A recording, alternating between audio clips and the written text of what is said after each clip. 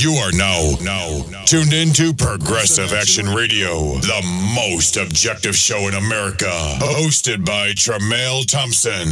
Co-hosted by Jamel Wilson. And DJ Damage is on the wheels of steel. You will never know what to expect when thoughts and wisdom unite. People, get ready. Progressive Action is now live.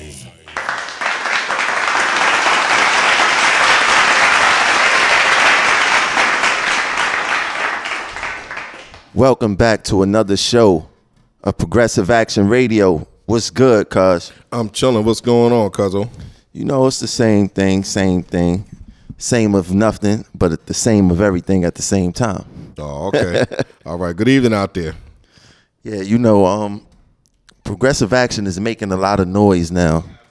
And, you know, people will try to do what they got to do to try to shut us up. Yeah, they're doing a lot. They're getting down dirty. They're starting to go down to the ground now. I mean, they was already there, but they starting to get down in the sewer now. Yeah, I mean, it's cool, though.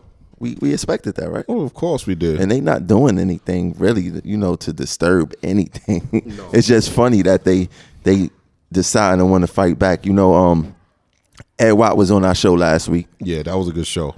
And, you know, I got like 4 phone calls, between 4 phone calls and texts about Samuelson wants to bring charges against Ed Watt for appearing on the show. Wow, charges. Shout out to Samuelson for wasting our fucking time. And wasting our money. And to do stupid shit. Exactly. When contract time is right around the corner. Right. Big shout out to Samuelson. Yeah, because basically you're just going to go fight our brother union, because Ed Watt he works for ATU. And ATU represents Queens and Staten Island bus drivers. Yeah, and the only thing he's going to do is cause friction. Right. Because he don't act like Ed Watt not liked. That's right. You know, you act like Ed Watt not liked, and you go cause this friction right before November 10th.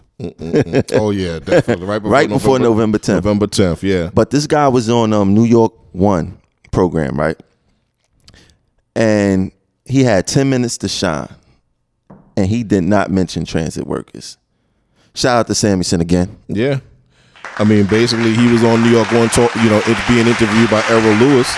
And he was talking about, the construction workers and building supermarkets and the Navy Yard, which is right across the street, basically, And, basically he talked about everything else but transit workers and their daily trials and tribulations dealing with the public.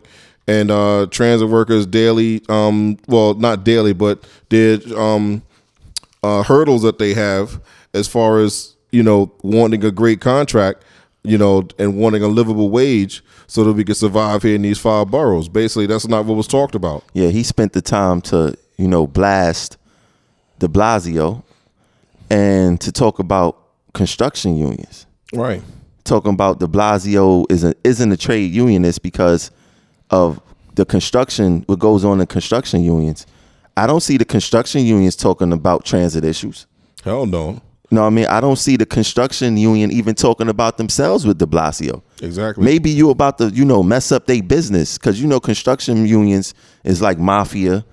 It's controlled by, corruption. It is. Yeah, controlled by mafia, yeah. You probably stepping on their toes. Yeah, and, basically that's all he basically does is, it was this interview and the last interview, he basically likes to get on the television and blast de Blasio. I'm like, yo, what did de Blasio do to him? That's what he was spending his time on. Right. But he hasn't yet addressed transit workers' issues. You just had a track worker got her arm amputated because of an accident. A few months ago, you had a token booth clerk. Booth attempted to get put on fire. You just had a bus operator who just got slashed by a passenger. What else you just had? You could have even said anything about the guy that saved the track work. Isn't he from that department? Yeah. And he hasn't done anything? Well, I think that was a signal. You talking about a Braithwaite, the female? Yeah. She's from the signal department. But it's right. It's still maintenance away. That's his department, yeah. Yeah, he hasn't said Tony Utano, yeah. He hasn't said anything about wages, nothing. And, at the end of the day, he can't say, oh, you know, it's not time to put that out there yet. But in March, you was just there talking about you not going to rule out a strike. Or whenever it was, a few months ago, he's talking about he not going to rule out a strike. Right, and, on the other podcast. Yeah. You know, which we get more views by more than anyway, but he don't want to he don't want to come on this show. No, I mean, he's probably looking at us right now. Yeah, and you know, he claims that he gets sent emails and about the show, and he's not on social media. John Samuelson, you have a Facebook account. You's on social media. You know what I'm saying? You don't get sent the show. You probably one of the ones who watch live. Let's be real. Exactly, because you ain't got to get up early in the morning. Yeah, you ain't got to get up at all. Right. You know what I'm saying? Exactly. So without a doubt that you got to listen to us. Mm-hmm. You have to listen to us. We one of your biggest critics. You know, we expose your corruption because you're not living right. You're just not living right. And, you know, Samuelson, and he said something he mentioned in the e-board meeting that me putting up the financial statements from July and August and how it could mess up negotiations or whatever the case is. Samuelson know he's about to deliver a shitty contract and he just looking for a scapegoat, for somebody to blame. Progressive Action isn't that big of a movement to mess up contract negotiations, and we not that stupid to mess up contract negotiations because it affects us directly. It don't affect you. You make $200,000 and something. It affects us. Right. Like I said, we're the ones that have to deal with the new healthcare coverage change, Aetna, you know? Mm-hmm. Basically, like I said, you know, this is, you know, you don't, you know, basically the reps are going around in the meetings, and this is what was done in the Bronx meeting, I was told yesterday evening, that they're, you know, making sure they stress to people that the change in the health benefit, the change in the healthcare provider is as a result of the 2002 contract when it was handed, when the HBT was handed over to the MTA. That's a lie. Right. Well, I'm saying to myself, listen, you know, first of all, that was 14 years ago. And a lot of the reps that are in there talking that crap weren't nowhere near office 14 years ago. Okay. So, you know, basically that's what I mean when I say, you know, that's more another example of these reps just trying to just jam information down the members behind. And now some are taking heed to it and some are smart enough not to. But basically for y'all to have to stress that something was given back to the MTA in 2002, it's like, what do you have to do that for? If everything is on the up and up with the new health care, you know, with the new health care provider, then everything's on the up and up. Why, like I said, why do you have to stress that it was done in 2002? And another thing, why are they in such a rush to change over to Aetna? I mean, wait until all the kinks are, you know, ironed out and everything, you know? Yeah, and they trying to get it in before the contract go in. Right. Because we go fund our own raise. Exactly, of course. Of whatever it may be. You know, because there wasn't no reason. If the coverage, it wasn't like, you know, you had to get rid of Blue Cross Blue Shield. Right, and it's not like they were going out of business, so we had to run and get something real quick. Exactly. You know, they ain't going nowhere. So what was the sense? You know what I'm saying? And they don't even have things, you know, kinked out, and y'all rushing to give it to us. You know, that just sounds strange. Mm-hmm. You know, it just don't sound right. Like, what are y'all up to? And what are the union? The union is just rolling with the punches. Of course. You know, just rolling with the punches. That's what they do. Just roll with the punches. And what else is going on? Samuelson been, the whole thing with the financial statements. Mm-hmm. July phone bill was $27,000. August phone bill was $60-something thousand. Okay. So how the hell does a phone bill go up $40-something thousand? I don't know. Maybe they what people could do at home. They upgraded their speed, the internet speed. Maybe that what happened. I don't know. Nah, it just don't sound right. And I heard the guy who's in control of communications is like, oh, you know, I'll take you through a walk. I can show you all the telephone lines, and you know, you can see this. This ain't no safari. This ain't no sightseeing. The people still not go understand what they looking at. You could take me to through a heart surgeon operating table and show me all the instruments. That don't mean I know how to do heart surgery. Right. You know what I'm saying? You showing them that for what? It doesn't prove anything. You can't take a crash course in that. Why did the phone bill go up $40-some thousand. That's somebody's salary in a year. You know what I'm saying? It really, really makes no sense why it went up. So another thing, people make accusations about, nobody supports progressive action. And this is the reason why, mainly me, this is the reason why nobody don't support progressive action because, it's you. And maybe if you, listen, don't come on my page talking stupid. You know what I'm saying? If you don't know what you're talking about, don't come on my page. As far as I'm concerned, we got one of the fastest growing groups in transit. Yeah, man. Right? Because I'm telling you, every day my phone goes off the hook with notifications of people joining the progressive action, and like I said, that's what we encourage. We encourage that. We encourage people who are here in the group to bring other people into the group because basically this is informative information. And if they want to be, petty, our pictures get more likes than your selfies. I just put up a picture the other day of, just out in the field and got like 90 something likes. It's still light. It's still, but it's more than they selfies. Yeah. You know what I mean? To get your pictures to get likes like that, you got to be damn near naked. Yeah. So let's not get fly. Exactly. And let me let you listen to something. For since nobody stands behind progressive action, I gotta play them something just to let them hear what it sound like. What do we want? Respect. What do we want? Respect. What do we want? Respect. When do we want it? Now. When do we want it? Now. When do we want it? Now. When do we want it? Now. How you spell racist? MTA. How you spell racist? MTA. How you spell racist? MTA. How you spell racist? Spell racist? MTA. How you spell racist? MTA. How you spell racist? MTA. How you spell racist? That was my voice, by the way, and I don't know. Do that sound like people behind me?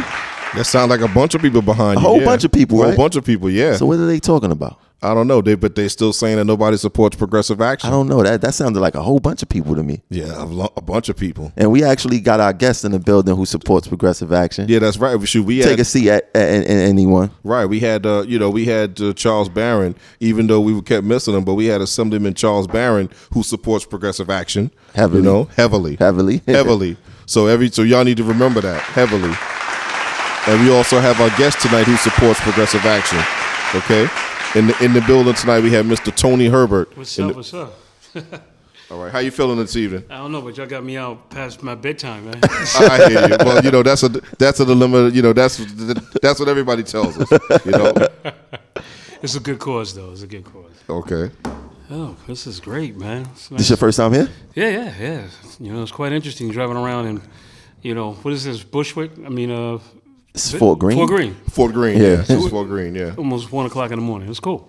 Yeah. I mean, it's crazy because people, be like, oh, I'm going to come through here. And it always end up lasting more time than we allow. Yeah. You know what I'm saying? But, it'd be good conversation and we get a lot of feedback.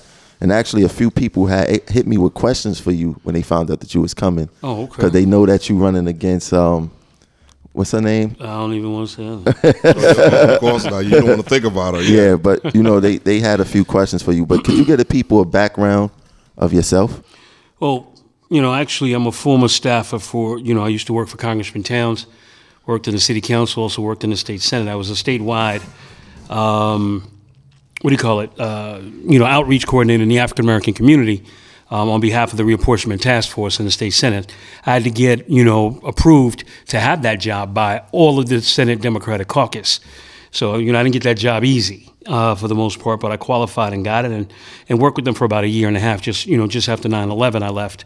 But my background, straight out of high school is finance, and I wound up in the entertainment industry somehow and then back into politics, for the most part. So yeah, I'm just a community guy. I started an organization called Advocates Without Borders about maybe 9-10 years ago, just as I moved into the Bed-Stuy area from my hometown of Prospect Heights. And as soon as I got there, I got welcomed with a 14-year-old kid who was shot in his head. And that changed the dynamics of how I wanted to advocate with regards to what I had learned at working for elected officials and then having to turn around, having to advocate to save lives. And that's what we do every day, for the most part. So I'm not, I make jokes about it, but, I'm not non-accustomed to walking up in Fort Greene or Bed-Stuy or anywhere 2 o'clock in the morning, because that's what we do. We go in, we try to, diffuse situations and work with people with, with issues to help them the best way we can. So that's kind of like where I'm at right now. So I can do public advocate in my sleep because I'm doing it already. I see it. Oh yeah, definitely. Every time you in front of the cameras, and I'm quite sure a lot of things do not get put out there in the news of the good things that you do. Well, what's the interesting part about it, and I get a lot of gum from my own people about being on TV. I get called an ambulance chaser, I get called a gladfly. What they don't understand for the most part, and I want to be very clear so they understand that. I have a marketing background. I worked for an advertising and marketing agency during my course of all the jobs that I had. And basically, I recognize what the power of media is. And there are people out here who don't want to do their job. And with that being the case, it always leaves the individuals who needs the help, they're the ones that are suffering. So 9 times out of 10, when a constituent or a voter or a person in our community goes to an elected official, most oftentimes they're at critical mass. So they're looking for somebody that can just pull that string to make things happen for them. And unfortunately, we don't have a lot of qualified people that work with a lot of these elected officials. They've all been appointed because they basically helped out the campaign, or they gave out some flyers, or whatever the case may be. And that transpired into them getting a job. But yet they don't understand the dynamics of social work and being sensitive to the issues that people need to deal with.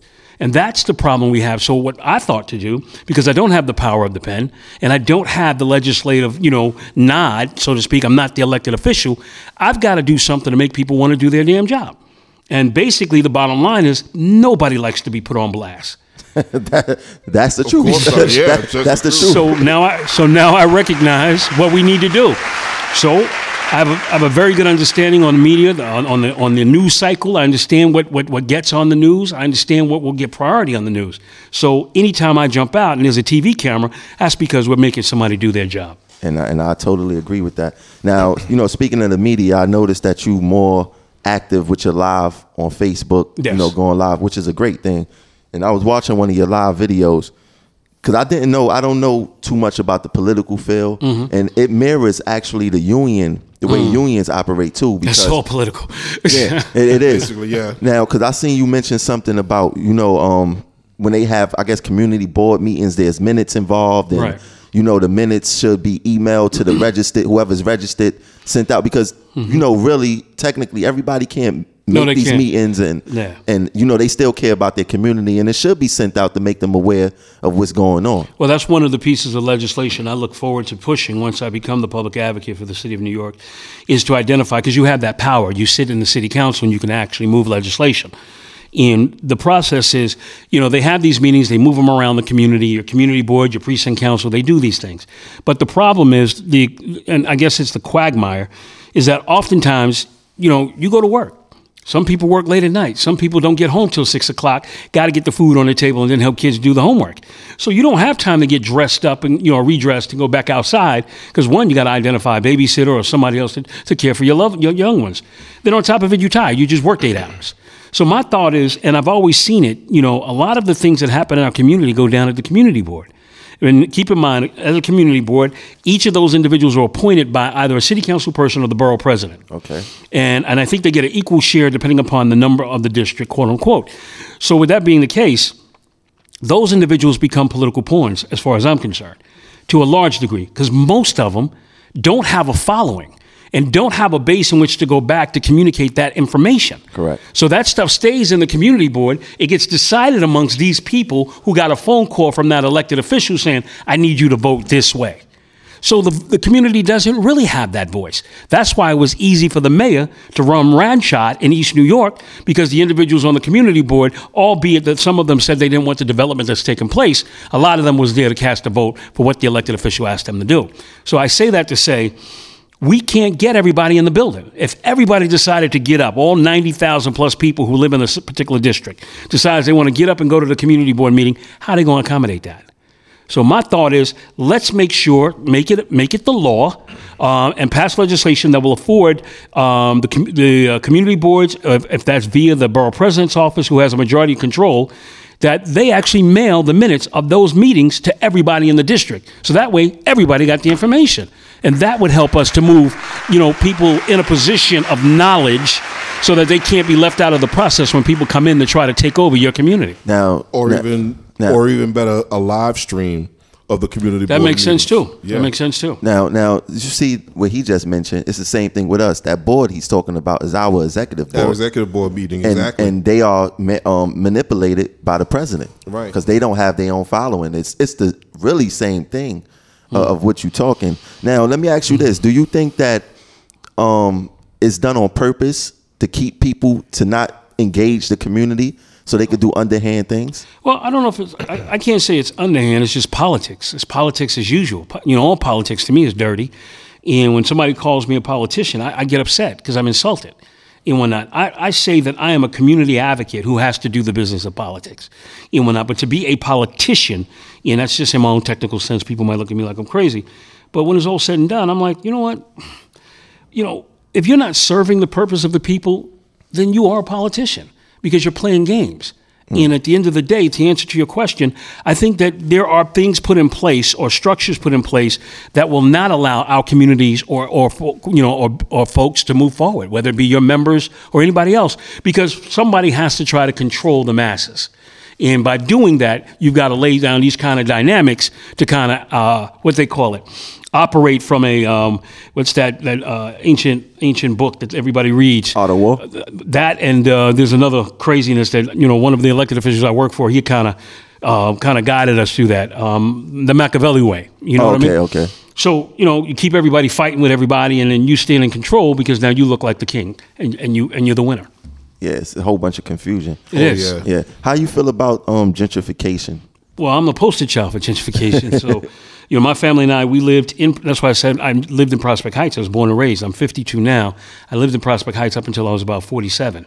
And when gentrification kicked in, we lost our apartment. And we were forced to be put in a situation when that's identify somewhere to live. But let me just go back a little bit. It actually tapped me when I was 17, just graduating, high school.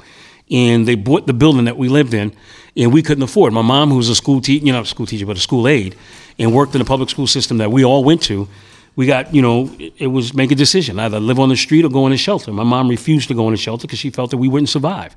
And she didn't want to take deal with the elements on the street, so they moved us across the street, they, meaning my mother and her then boyfriend, fiance, and moved us into an abandoned building. We lived there for 8.5 months as squatters. And that's where my advocacy and my interests of wanting to help others out, because I had an elected official, I'll call her out, Senator Velma Montgomery, who was just elected in '83.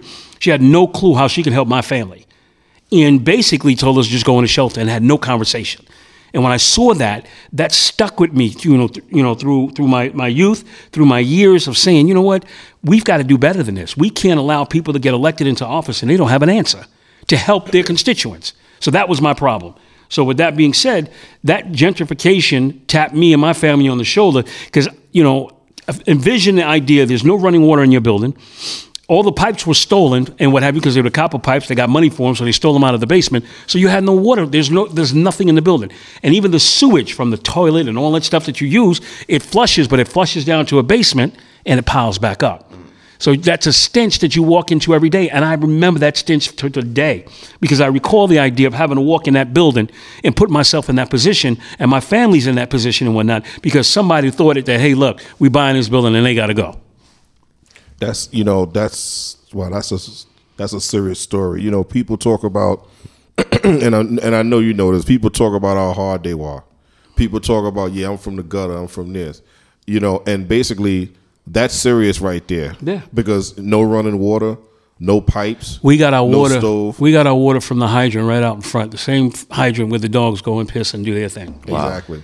So that, like I said, that right there is tough. And when you come from that, it's it makes you want to work harder to do things for to make things better for other people, and of course make things better for yourself. But you got to get past the embarrassment part. That was the part that was coming outside with a bucket.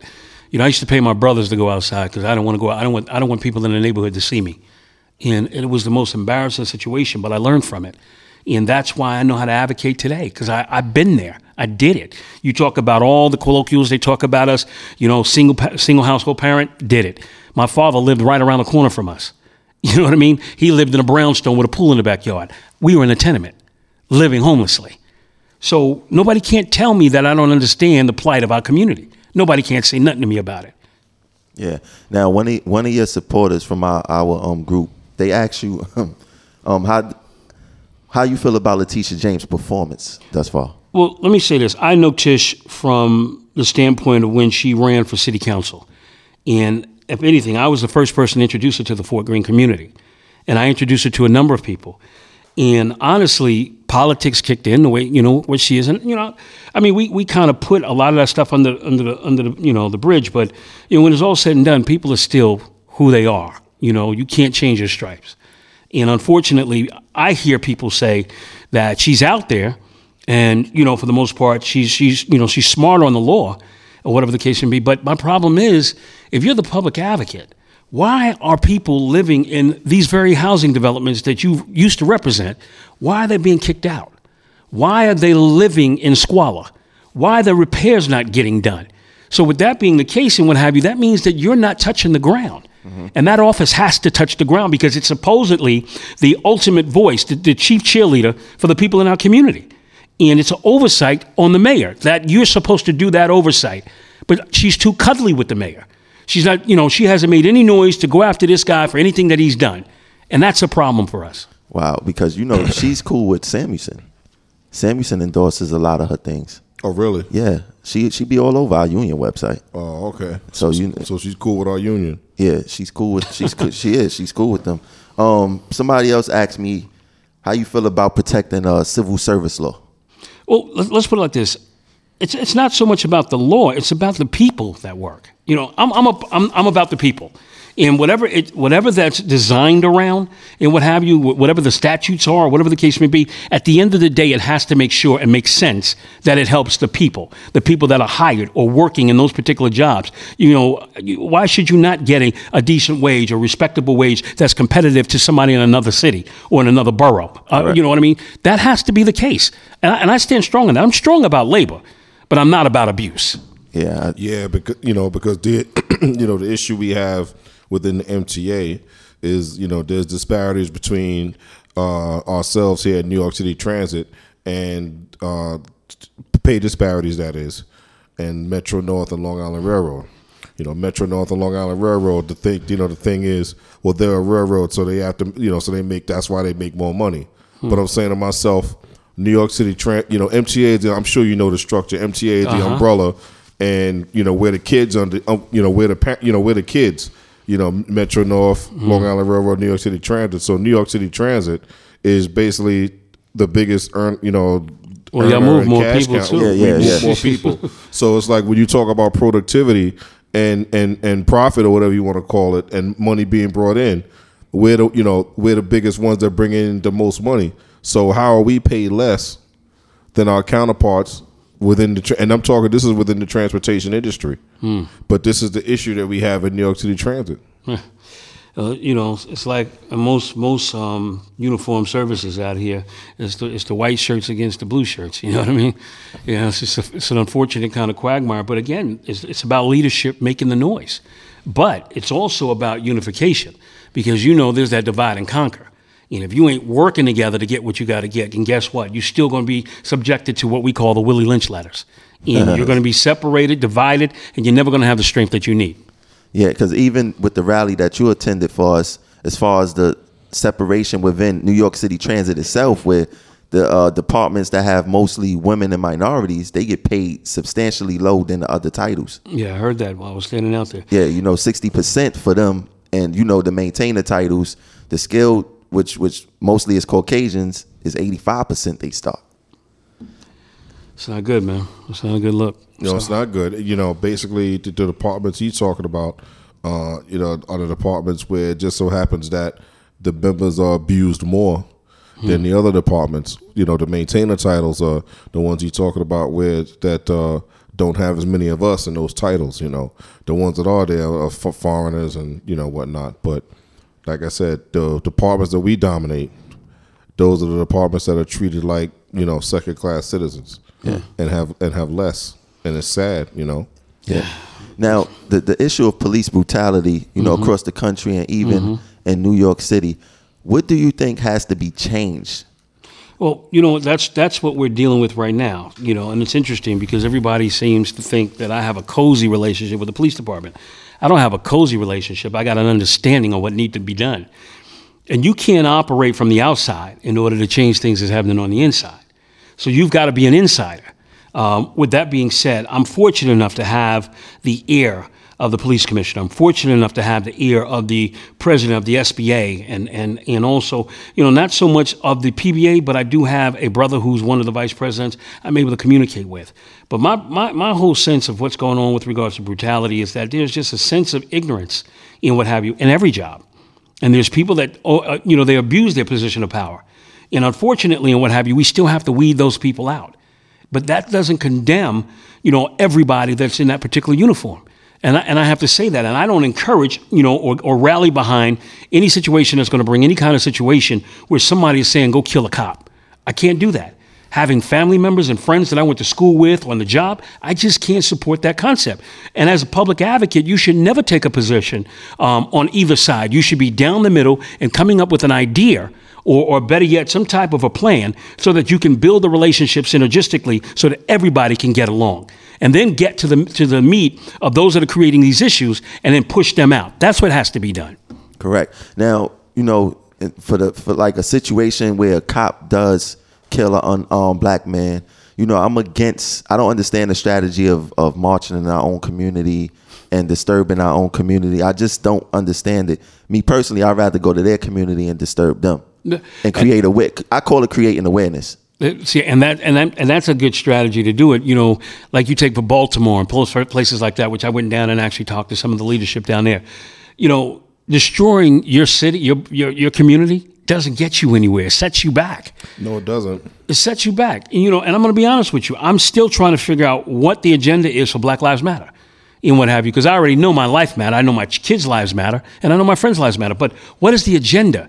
Because I participated thinking that, okay, we're going to go and walk these streets in Brooklyn and whatnot because of the shootings that had just taken place. Not just the shooting of the young lady at the parade, but also a shooting prior to that. And they stopped at a couple of locations that was just a little bit away from where other shootings are taking place, but there was no solace. There was no interaction with regards to, you know, memoriam for these particular individuals that were hurt. So my thing is, well, what's the agenda? All I saw was fight the power. I saw the KKK, you know, all that stuff. And I'm like, I don't understand the agenda here. And I'm a little lost with it. And, you know, I proposed to want to sit down with this brother they got out here who's taking on the New York chapter of this organization so that we can sit down and I can have someone understand him. But until that, I can't support a movement that ain't got no agenda. Would you say the same thing for Farrakhan movement? Because I look at the Million Man March, what happened in 96 or 95, yeah. And 2005 was 20 years. And we didn't have no change. Like, I didn't understand what the march was really for. Like, it wasn't like, you know what, we go set up a program for police. If they do this, we go try to get another outside agency to handle the prosecutions for the police. Or, you know, something to get within those 20 years, which it was 95, looked like 2005 to me. Well, you know, the interesting part about that whole movement, there has been a aggressive stance. I don't know if you knew the statistics with regards to what happened right after the Million Man March. The crime levels went down, a whole lot of stuff went down for a short period of time, which was what the effect was supposed to be. But the long term was that individuals were supposed to go back to their communities and build on what the experience was. We didn't get that. We went right back to what we were, what was taking place and what have you, because there's a problem with our leadership. Right. And what have you. And the problem is we, as black folk, we don't understand the dynamics of sometimes you just have to be an Indian. Everybody can't be a chief. And the unfortunate part about it is we have that whole crabs in a barrel. You ain't getting more than me, so I got to take a position and whatnot. And I see this in all the organizations we have. Every time you turn around, I'm going to start my own chapter of this because I can't control what you're doing. So we have to check ourselves. We have to be able to build a better set of circumstances to move our community forward. Then we can talk about unification. And people talk about the Jewish community, but they need to go take a look at them, see what they're doing. Some of them walk down the street and don't even know each other. But I can guarantee you, if anything happened to one of them, They're going to push out the masses, and they're going to push the buttons and make everybody respond to them because they stick together. Oh, yeah, definitely. They stick together even in this situation back in 91, when Gavin Cato got hit by the Jewish guy who was driving. Remember that? 91? Yeah, and so basically they came together and stuck together. And what happened to that guy? I forgot. What happened to him? You know what I'm saying? That's what I'm like, But basically, these other communities, the Asian communities, they all stick together, man. They all stick together. When you look at these different parts of, like I know Bay Ridge is the up and coming Asian community in Brooklyn. I know you got Chinatown, of course, and Flushing, Queens, of course. But basically, like Farrakhan talked about, all their money circulates in their community, and it doesn't go outside the community. And that's what we need to do as blacks and African Americans. Our money, first of all, we need to build up our communities and not tear it up. Okay? But to your point with regards to the Muslim community, there's some strong brothers out here, Brother Paul Muhammad and Mosque Number 7C, and those brothers, matter of fact, they're doing it. They're out here. They're continuously banging, the message.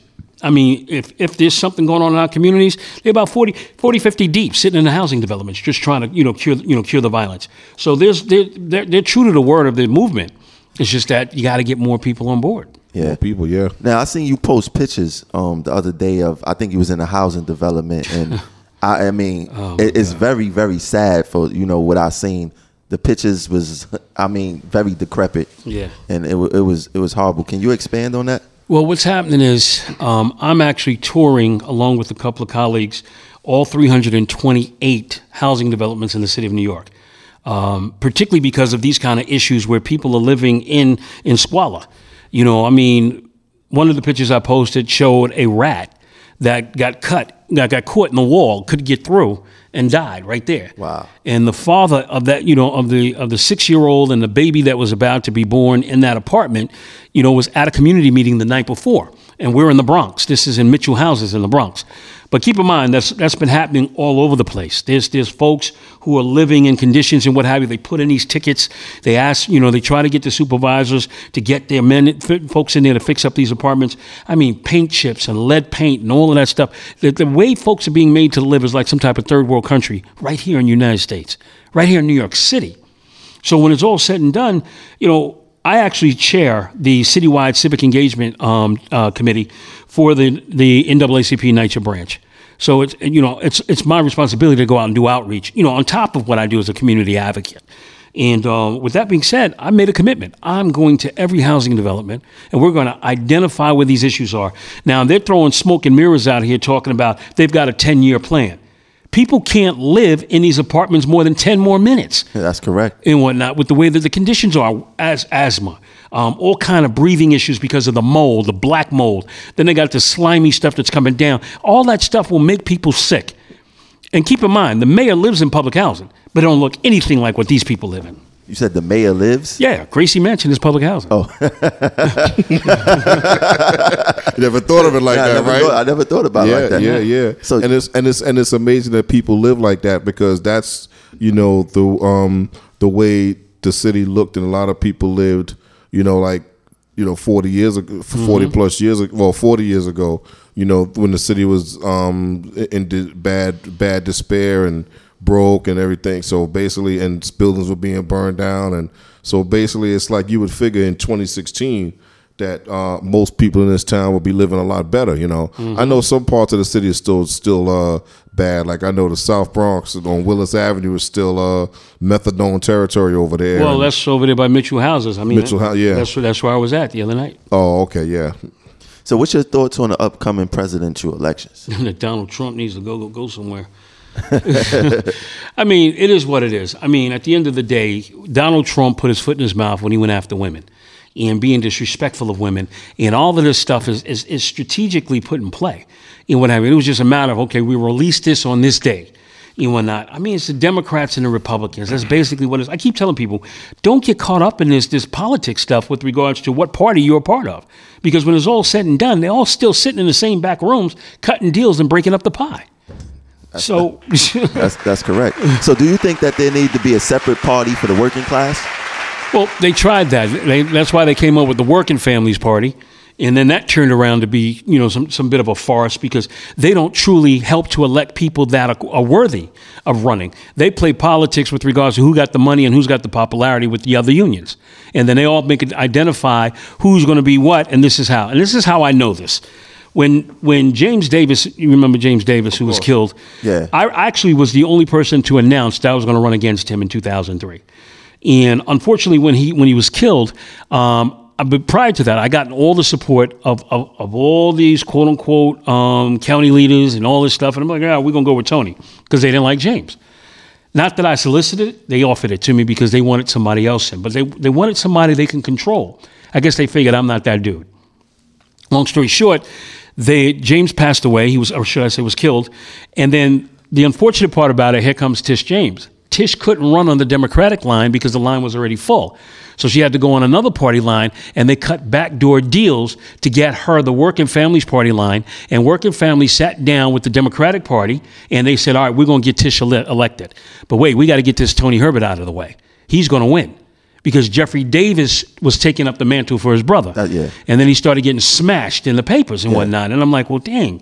So I'm moving forward. But what happened was before James had passed away, the game is challenge his petitions, whatever the case may be. Now, I qualified to get on the ballot. But what happened was I got, I guess maybe because of the press that was there, after the shooting and all that stuff, I got people calling me up saying, keep going forward, fight, fight, fight. And then turn around.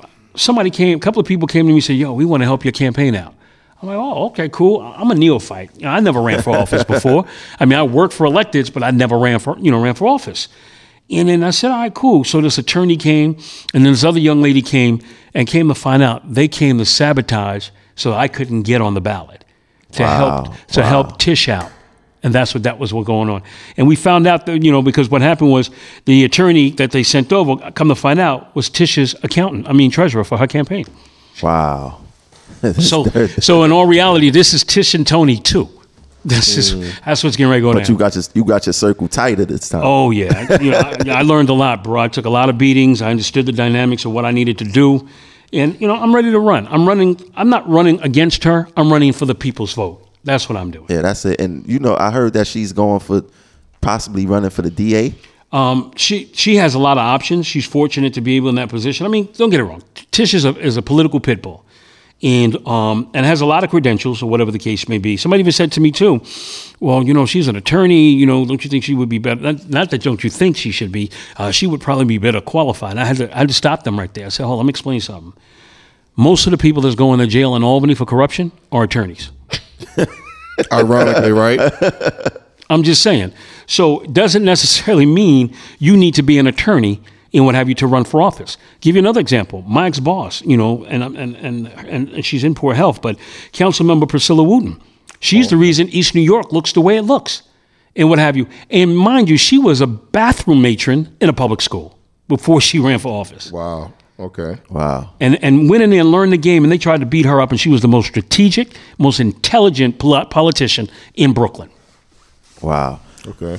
Now, you mentioned that you used to work for Ed Towns, right? I worked for Ed Towns, yeah. I worked for Towns, I worked for Priscilla Wooten, and worked in the Senate. Now, when I was doing research prior to months ago, Ed Towns, he had something to do with the crime bill. Did he vote on that? I don't know. Because I would like to remember. I would like to know, why did he vote on that? I don't even know. You were talking about the bill that Bill Clinton put forward? Yeah. Hey, they did what, they have friends, and he was very friendly with Bill Clinton. Oh, really? He was very friendly with Bill Clinton. You ain't know that, cuz? No, I didn't know. No, I didn't know that. Very friendly. Yeah. I mean, he threw a fundraiser for Bill Clinton in New York. That's the problem. See, that's the problem I have with Hillary. People be like, oh, you gotta vote, and I'm looking at it. Damn, I gotta pick between piss and shit. To be honest with you, yeah. And you look at the plight that we went through in the '60s with civil rights and things like that. I personally believe that black people need our back against the wall, because I feel that Hillary will make us more complacent. And I think that's the part of keeping us sheep or complacent at the most. Oh, we put Hillary in, but like you said, they were both in the back room together. They all at the end of the day. Somebody like Trump, I believe that he will awaken black people because of all the negative things that he's getting. And I think we need a rude awakening. Yeah, and you know, when it comes to Hillary, and I just don't trust Hillary Clinton. You know, basically, you know, this is somebody that's bought by Wall Street, or this is somebody that constantly lies. This is somebody that's constantly lying. But Trump, I mean, listen, it is what it is. We know who he is. That's number one. You know, he's telling you straight up who he is and what his motives are and what he's about. And then another thing, you know, like I said, we go hard for worrying about who's the president of the United States. But guess what? Nobody can't do nothing without Congress. So Paul Ryan, Mitch McConnell, and Eric Cantor, all them people will be there to, if Trump goes up for a crazy shot, they're going to swat it right out the air.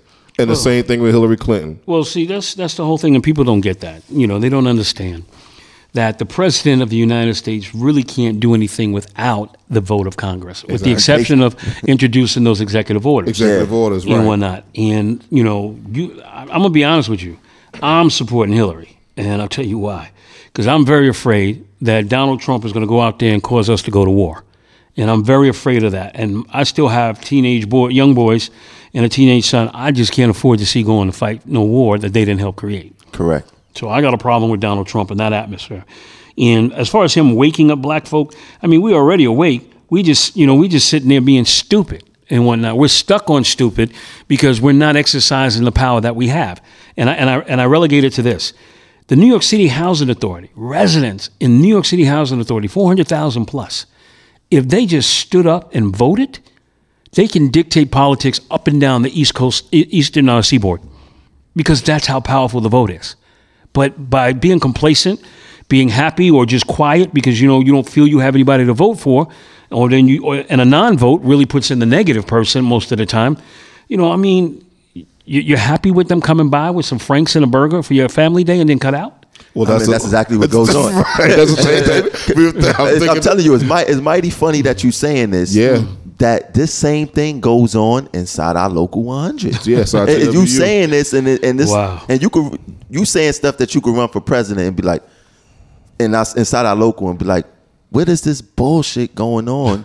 It's the same thing with our family day. Yeah. You give them, open The up a parking lot, rib, right? Yeah, chicken in the rib, and everybody's happy and whatever's happening. And a lot of us, as far as the power, I don't believe we understand the power of a vote. Mm-hmm. The main problem. We have to educate, man. We have to really, really educate. And this situation with regards to these apartments is the prime example, because our people are more reactionary than they are pro-action. Exactly. Right. And, exactly. And that's a problem. And see, it's not just about the vote. Also, people need to be educated to who they're voting for and what's going on. Do your homework or do your research on these people first. Now, basically, again, I know you said you voted for Hillary and everything, just like, but it's like, but again, this is these things I can't get past Hillary with in her past. No, I mean, I respect their vote. You know what I'm saying? And it's like, so it's like, it just makes it's a dilemma every day up to election day. Am I going to go vote?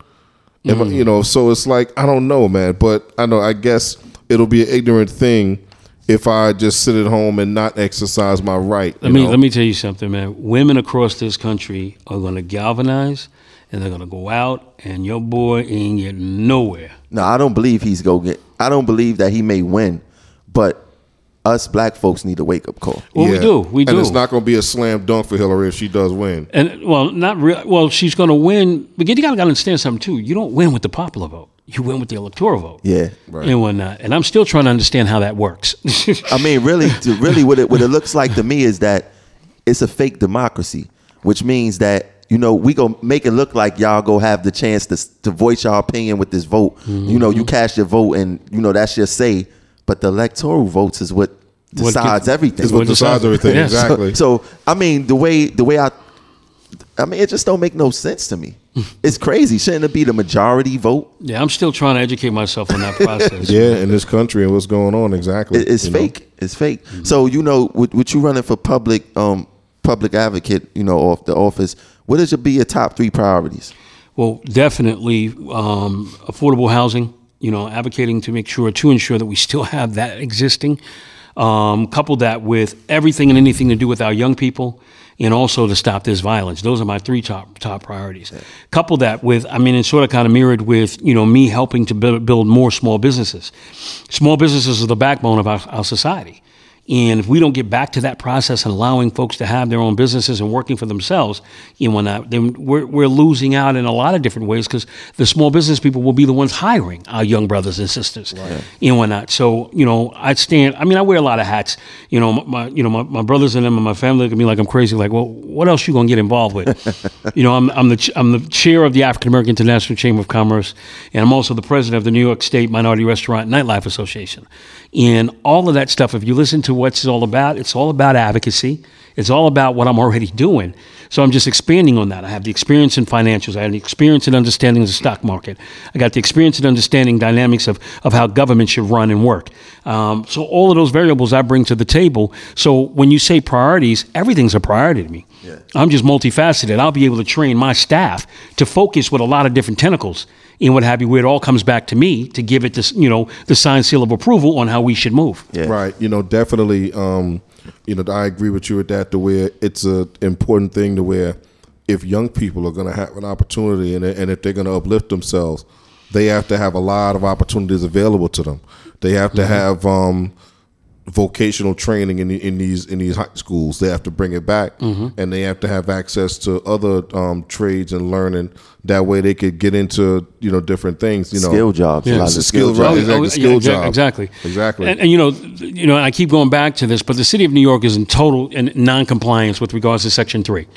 In Section 3, basically, creates an opportunity for those that live in areas that's being developed and what have you that are primarily low income or whatever, where you get an opportunity to get one of those jobs on that construction that's going on. That's by law, but they're not in compliance with that. Now, I understand labor, so the deal I'm looking at with Section 3 is to get these young people, bring them to labor, and get them as an apprentice or whatever the case may be, so they can start developing themselves and get an opportunity to get a job. Because we got to have labor. There's no two ways about it. But when it's all said and done, we've got to get our young people into labor so they can grow into those jobs. Now, it's mighty funny you say that, because once again within our union, they said they canceled the program that allowed the minorities and people who don't have the skills to get these jobs, and they canceled it because they said they couldn't read. What Joe Bermudez told me, the reason the program was canceled because a lot of people couldn't read. And I thought that was an excuse. Let me tell you something. These young people out here are very intelligent. If they can go out here and mastermind opening up bank accounts and ripping off people's credit cards and what have you, and move them around the different accounts and know when to circulate, they can damn sure go in and do a job. Yeah. Even all types of, crime comes from some type of genius. You look at somebody who sell crack, you got to cook it. You're a chemist. Yeah. When you ain't going to jail because cocaine, you get less time than crack. So, because once you start cooking it, you turn into a chemist. You know what I'm saying? And you get in charge for actually being a chemist. That's how I look at it. Wow. And it's crazy. And you mentioned something about affordable housing. For who? Because for me, I make $60,000 something a year, right? No programs are for me. Nope. So the people who make $30,000, there's a whole bunch of programs, and I think that I gross $600, my net probably be like $40,000, and I'll probably end up spending like $12,000 on rent or whatever. There's no programs for me. No, and actually that's the situation for a lot of people. Unfortunately, when they build these buildings and they do this development, they minimize the fair market value on, or should I say, they maximize fair market value, and then they go do these 80-20 splits. So 20% of the housing goes to the low and income, but then you turn around, you got to meet a certain quota. So it's even bad for some people. So the question is to get around a table with some real economists that understand the affordable market scene. And one of those people that I'm able to sit down with is Don Peebles. Don Peebles is a black billionaire and what have you, who's considering to run for mayor. He's going to make a decision in January. Okay. And basically was one of the frontline supporters for de Blasio when he rationalized that de Blasio wasn't giving his fair share of support to minority contractors. He pulled back his support and said, you know what, clearly you lied to me. So if that's the case, then maybe I need to run against you. I could afford to do it. You know what I'm saying? So those are the kind of people, nobody goes into any job and what have you thinking they know everything. Let's be very clear. When a city council person introduces legislation, it ain't the city council person sitting there writing out the bill. They have a whole department of attorneys and paralegals that sit there and go through this information and put it together for presentation to get out on the floor. So you don't have to be a genius to understand the dynamics of governing. You just got to understand the aspects of what the needs are for the people and how do you get those needs met by getting it through legislation. Right. And basically the paralegals do all the work. Basically, and the attorneys on record. Chill on record, exactly, yeah. So, when they talk about, old girl is an attorney, I'm like, okay, cool. But I'm like, what about the 15 attorneys that sit in the back room putting the paperwork together? That I could hire too. You know what I'm saying? Exactly. Yeah. Exactly. And a lot of see, you came here, you shop. There's no thinking game, and this is what we need. We need people we need people with the answers right now, not think about it or be coached or what Joe always say, sock puppets. Sock puppets, yeah. Have sock puppets and these type of things. See, you know what it is, T? I wake up every day trying to figure out, how, and I do what I do for selfish reasons. I'm gonna be very clear. Let me be very, open to it. My reasons are, when I leave this world, I need to know that I put enough chips to the side that my maker will say, you know what, I understand you might have had some issues here and you went a little astray. But all the work that you did in the community, okay, we can give you a pass and you go right on through the gates. That's why I do what I do. That's real, important. I mean, a lot of people don't even say what they do and things like that. But even with the affordable thing, because that bothers me a lot. What I didn't know was about all these AMIs, average medium income of the community, area medium income, and that stuff too. And the count, from what I understand, is that the councilmen actually sign off for these things, and they are part of the problem. Ain't no development going down that a council member didn't sign off for. Exactly. So, and I don't understand, the people put these people in to represent us, but it seemed like they signing off on things that is not going to benefit us. Well, see, here's the problem, and this is why folks, when people talk about politicians, how they dirty and grimy and all that stuff, because you go in under the impression you're going to change the world. But then you get caught up in the system. That's the beauty of the public advocate seat. You don't have to give anybody anything. You just have to work for the people. So there ain't no need for you to be in there structuring deals with people about development and all this other stuff, because you're an advocate. You're advocating for that which the people need access to. Outside of the city council seat, assembly seat, congressional seat, Senate seat, you're in there cutting deals. And you're sitting there with people in your district who need you to sign off on certain things. If it's state property, you need the assembly person and the Senate. If it's city property, you need the borough president and the council member. They've got to sign off in order to give the authorization for stuff to get through landmarks and in the chamber, and also other deals to get through the mayor, to get signed off so you can get these contracts. So there's a lot of wheeling and dealing, and then folks have to compromise themselves in order to get what they want, because they don't go to the table with the resources that they need to make things happen. When you go with your hat out in your hand, you're a sucker, you caught. They got you. Yeah. And they know that now they can manipulate you. I.e. the same thing with going to unions and whatnot, because most people can't get elected without union support, because they can't raise the money, nor can they get the bodies on the street. Yeah. That's why they go to unions. Yeah. So, when I look at the communities, when I was growing up, we had after school programs. Yep. We had PAL. Even in school we had Spectre. No, that's a different one. I never heard that one. Yeah, Spectre. The police used to come to the class and teach us about police work, and it was basically like community affairs, but inside the school. Interesting. And okay. What do you think we need to do to bring those type of programs back? Because there's nothing for us basically after we get out of school. Transparency. Someone has to go in, and keep in mind, public advocate sits on the board for the budget and whatnot. So the state budget or the city budget? The city budget. Well, it comes from the state. Well, yeah, everything comes from the Fed. It trickles down. It gets watered down by the time it gets down to us. Exactly. Yeah. But you sit there, so you have an opportunity to see what the budget's like, and you're supposed to have a relationship with the comptroller and the mayor and what have you. But your relationship shouldn't be that cozy where you co-sign everything the mayor's doing. So to your question, there has to be some type of transparency with regards to how they allocate money. Keep in mind that they get these budgets and what have you for their quote unquote Lulus, we call them, and whatnot. And that's their set asides, so they can do their little favorite projects. But there's also, they always put this big pool aside for emergencies or something that they need to do with regards to, and we call it the slush fund. We got one of those too. So, shout out to Harry Wills. We got one of those too, right? So this slush fund is put aside, but it's there for them to do whatever they got to do to play politics with it, to get people to lean a different way or to get somebody to vote a different way. And unfortunately, it's not getting back to the community. There's $10 million of what the TPA fund, which is tenant, activity funds, that's missing from the New York City Housing Authority budget. Wow. They didn't give it to the residents. So where's the money? So here comes the public advocate. You're supposed to ask the questions. Where's this money at? And why has it not been applied? Tisch hasn't done that yet. Wow. So if they don't use the money, do it go back or like what happens? They'll use it, but they don't use it for what it's supposed to be used for. It gets caught up in something else. And they trickle it back, and that's how they play the games, with the Department of Finance and all that stuff. And the Department of Finance is doing the dance with the controller. Now, this controller, I got to give him his props. Scott Stringer's on it. You know what I mean? He made it very clear. I don't work for De Blasio. However, the Public Advocate's Office does, and I'll tell you why. Because the Public Advocate's Office, is still under the thumbprint of the Mayor's Budget Acts.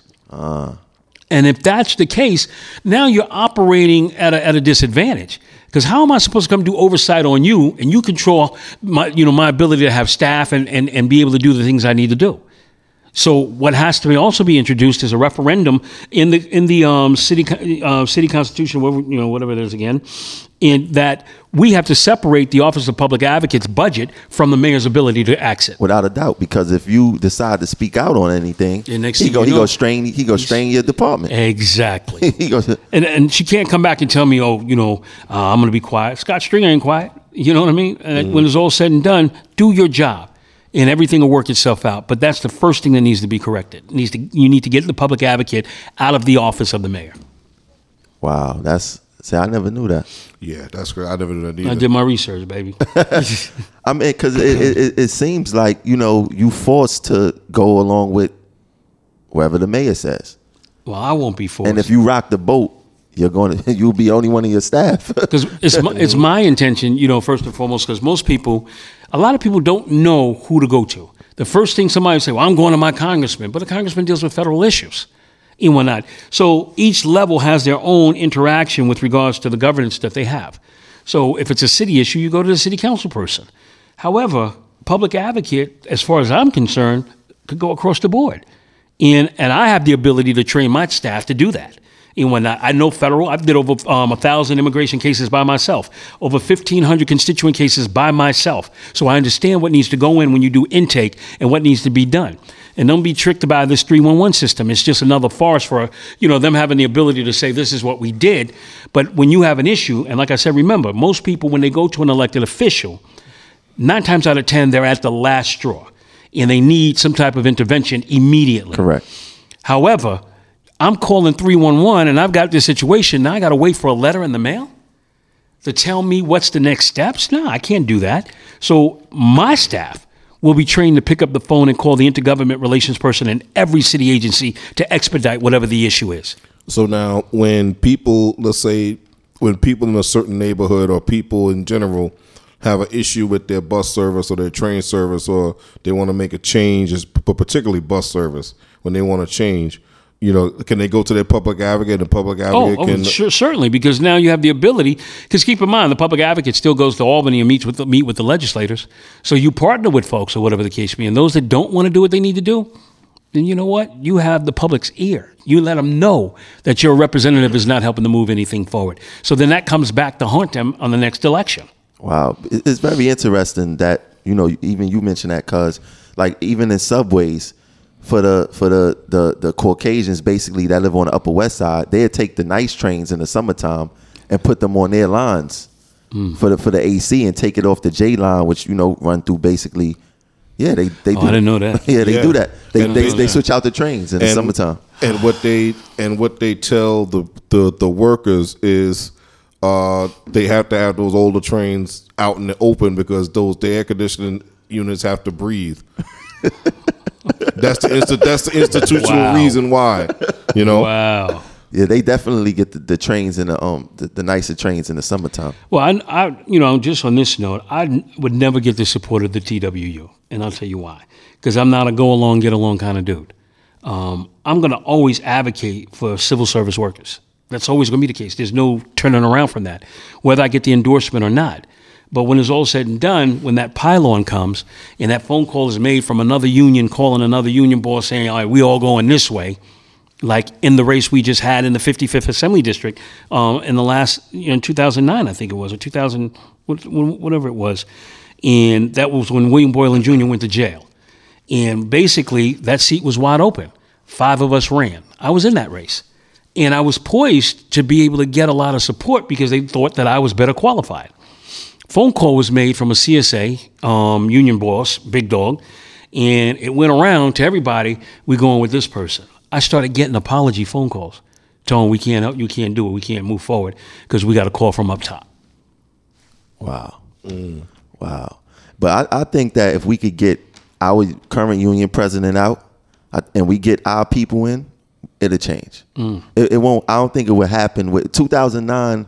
That was Samuelson.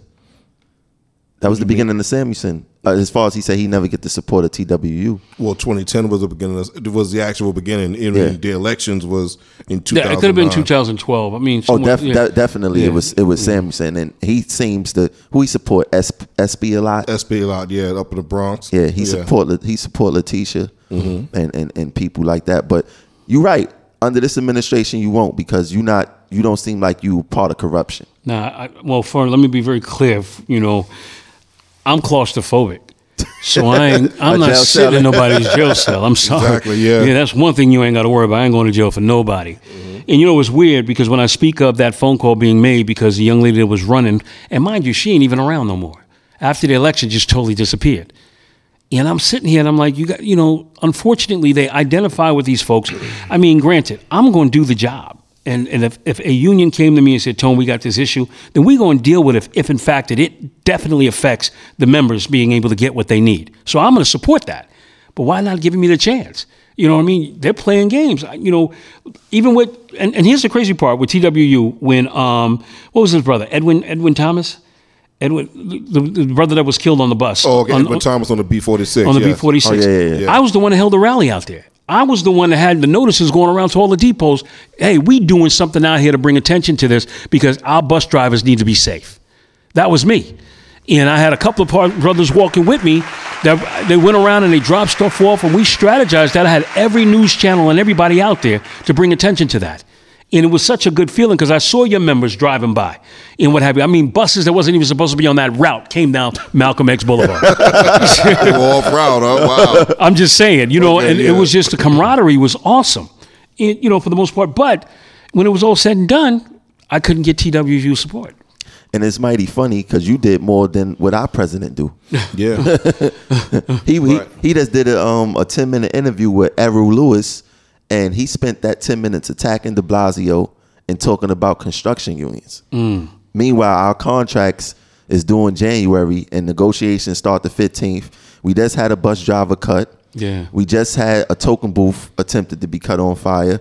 We just had a track worker fall on the tracks, got her arm amputated because she was burned and all this other stuff. And none of these issues is of concern to him. But this is the same guy who says he used to chase black people out of his neighborhood. Garrison Beach. From Garrison Really? Beach. Yeah, this is the same guy. Garrison Beach have their own history. You know what I'm saying? And they mad because I told them that I'm not afraid of none of the beaches. Garrison Beach, Howard Beach, Manhattan Beach.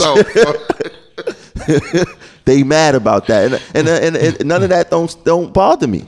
Yeah. And he can't control us, and that's his issue. And people ask me, yo, you not worried about, the union? And no, I'm not.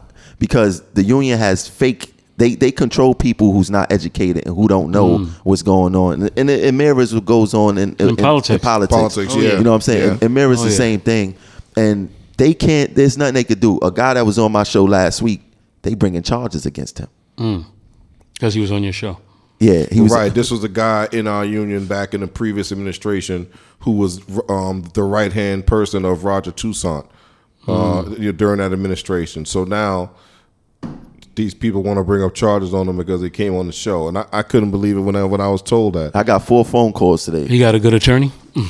Oh, I'm sure he does. Yeah, but I don't think that he would. I don't think it's gonna go far. But it shows you their mentality. Like they try to control anybody who's saying something against them. But me, like I said, I'm not a elected union rep. I'm not trying to be released. I'm here for the people. Like I tell them, I never been in trouble before. I never got a Dan. I never got a write up. I never got any of that stuff. I'm fighting for y'all. All y'all who call. A girl called me today crying on the phone because transit was abusing her about she needed doctor lines, and she has real issues where she called me and I said, look, call a union rep, tell them I sent you, and they'll take care of you, because at the end of the day, when they see my name attached to it, they be like, this dude go on a radio show, he go talk about us, a lot of people listening to the show, and that's what you got to do. You got to put them on blast in order to get the spark behind them to work and do things for the members. Because I know it all too well. Yeah, because that's what this administration is. But this administration is a do nothing administration. That's why we're having a rally on November 10th. But it's a do nothing administration that basically all they're worried about is being elected. All they're worried about is intimidating the members. They intimidate them, try to intimidate the members harder than they try to intimidate the MTA. And meanwhile, we have a president who's basically kissing the governor's shoes all the time, all day, every day. Yeah, the problems with unions is that, especially ours, they seem to have become an extension of management. And there's no, that all that brother and sister talk to me in TWU is gone. Gotcha. It's gone. And, we reach out to people as yourself to come out and support us. And, because right and wrong is wrong. And this is basically for our people. And the Caucasians on our job, what I try to explain to them is, y'all collateral damage. I heard you say that. It's mostly us. Y'all collateral damage. Y'all are not going to be treated differently, because the powers that be always focus on the majority. What the majority is over there. We ain't gonna leave these people out over here. First of all, the way I see they look at it, y'all don't belong with them. So being the fact that y'all in the same boat as them, you go get the same thing that boat go get. And it's crazy. I mean, it seemed like the same thing that's in politics. Now you got something going on. It's real talk. Basically, our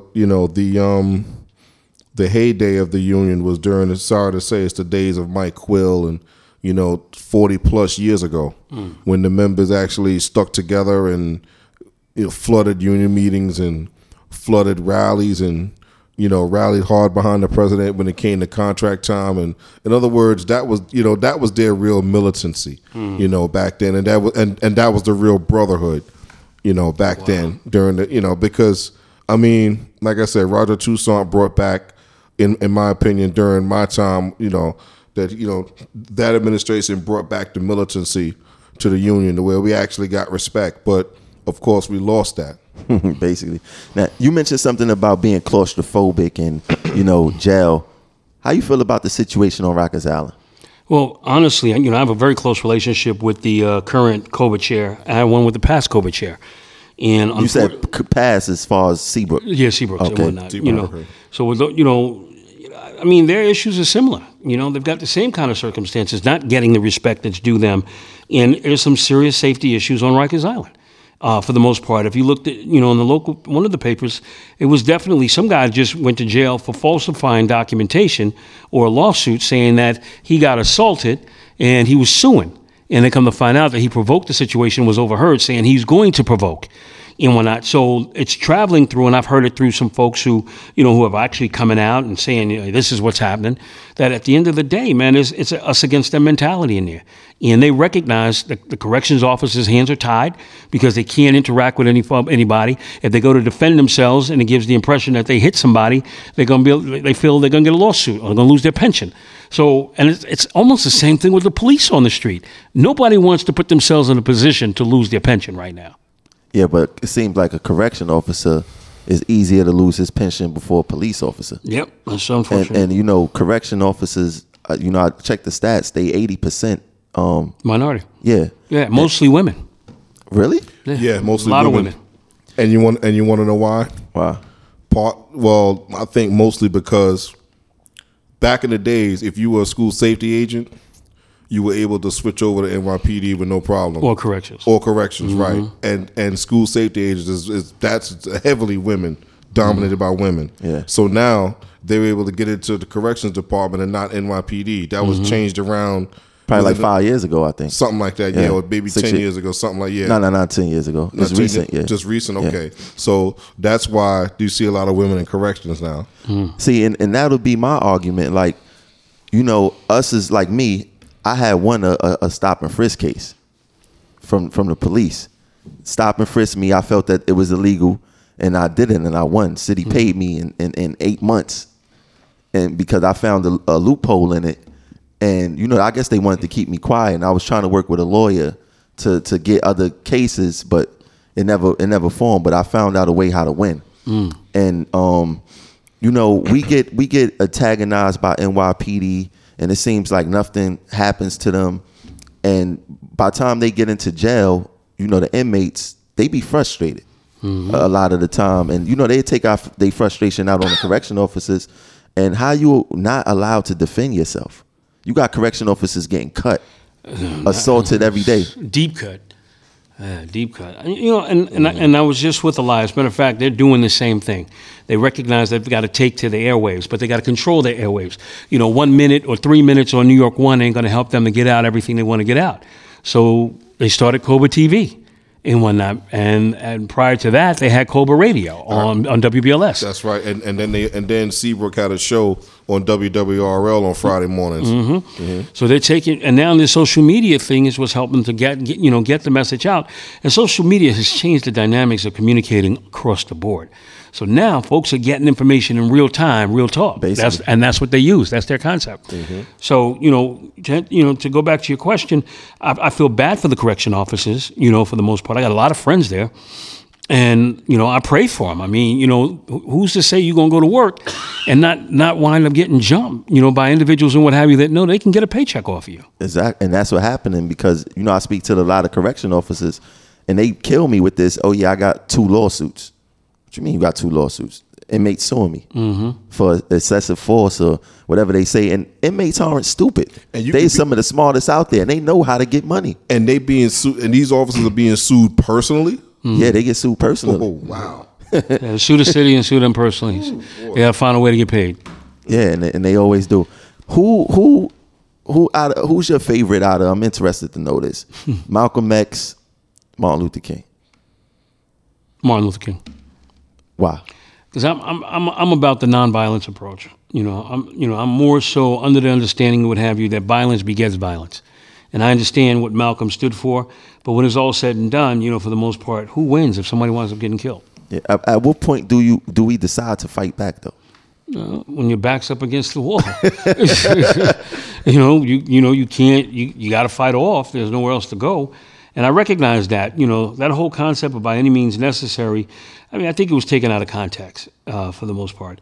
In understanding Malcolm's teachings and how he, transformed himself from the militant to more of an activist and whatnot, I saw him humble himself with regards to being, able to adapt to other people of other, what do you call that, hues, complexion and whatnot, and understanding that, I don't have to hate my brother. So he took a whole different tone, but unfortunately, before he got an opportunity to enact all that, his life was taken because they saw he was transitioning away from that whole fight the power to becoming, more like a Martin Luther King. Yeah, because I think they went from hoses and nooses to just getting into uniforms and executing us. And I personally think my opinion is that we have to fight back. I'm not saying violence on police officers because that's not the answer.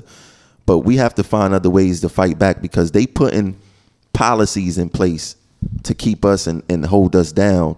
And all these devices, you got social engineering, you have economic slavery, right? You have institutionalized racism and all this other stuff. All that exists, man. It exists. Course. And our people are so blind to it. Right, we're blind to it. But see, the problem is you have to have people that have to teach them. You have to have people that are there, meaning elders that are there to teach these kids. Listen, don't tear up your own neighborhoods when something goes down, because you gotta shop. No matter what, you gotta shop here. That's you right. You gotta tell these kids, listen, pull your pants up, okay? You gotta tell these kids. I mean, there's nothing wrong with wearing a hoodie, but you gotta basically they have to be educated to this, how this country is, and how you need to walk and you need to act in this, because it's sad to say you can't ride around with deep, dark tinted windows. You can't walk around here with a hoodie and your pants hanging off your behind. Oh, and the Arizona iced tea. And the Arizona iced tea, exactly. You can't, because these. That wasn't a cop that did that, though. I know that wasn't a cop. That was a fake cop. It was a fake wannabe cop. But you want to know what? He got the same treatment that a cop, many cops have done. Exactly, yeah. There's definitely racism around the country, man. But here's and I was just having this conversation on Lisa Evers' show, and I'm from this mindset. And some people say, "Oh, he's Uncle Tom, he's a sellout," or whatever the case may be. Yeah, I got all of that. You can't have a rational mind and not be called a name. For the most part, because there's always somebody that wants to be smarter than you, and I don't claim to know everything. But what I do know is violence begets violence. If, in fact, that you introduce violence, you're going to get it, and what have you. I.e., with a police officer that goes out there with an attitude and is disrespectful, you're going to get the hairs on a person's neck raised up, and you're going to get what you're given. And that's the unfortunate part about it. However, if you exercise that which you're supposed to be trained to do, which is courtesy, professionalism, and respect, and what have you, guess what you get in return? But it has to be mutual, because we're not short of not getting any blame for, why are you stopping me? Why are you wasting my time? I'm getting disrespectful. That, again, what you tend to forget, irrespective of the training what that individual had in that uniform, still a human being. And he's still going to have the same issues and might be pissed off because he ain't getting on the night before he got to the job or the bills are hitting him over the head. So he's going to have some frustrations and what have you. He's going to act like a human being and whatnot. So the training goes out the window. Now he's got his chest poked out like, yeah, all right, let me see how I'm going to hook you up right now. Or better yet, how I'm going to make you feel the pain that you're trying to create for me. So it's a human reaction to deal with the kind of stupidity. Unfortunately, some people wear the uniform and take advantage of the power that they have. And those are the people we got to get out of office. And I say office. Oh, yeah. Those are the people we got to get off the job and whatnot. It's unfortunate. And I don't know, man. It's this. We've been talking about this stuff for almost 50 years. And nothing has changed. Well, I'm right now I'm putting together a program called Shield Yourself, where I heavily believe in transparency. Right. And I think that it should be involved in the police department too. The same way how you got registered sex offenders, you could, find people in the neighborhood who's registered sex offenders. I believe that, regarding my incident with the NYPD, that there need to be a program in place where residents could go on the internet and see the bad cops who have CCRB cases against them and things that have been substantiated, so we can see who these bad cops are and get them out of our communities and put them in communities probably where instead of them being in Brownsville, Bed-Stuy, Crown Heights, send them to Bay Ridge, because all the good is we have no way to tell where's the good cops and where's the bad cops. And they ain't always white neither. No, they not, because you got the black cops who, to me, they want to show that I'm one of y'all. I'm just like y'all. So I'm going to violate this black man because I'm just like y'all. You know what I'm saying? And it's all the psychology of making a slave. There are very good cops, just like there are very good transit workers, very good teachers.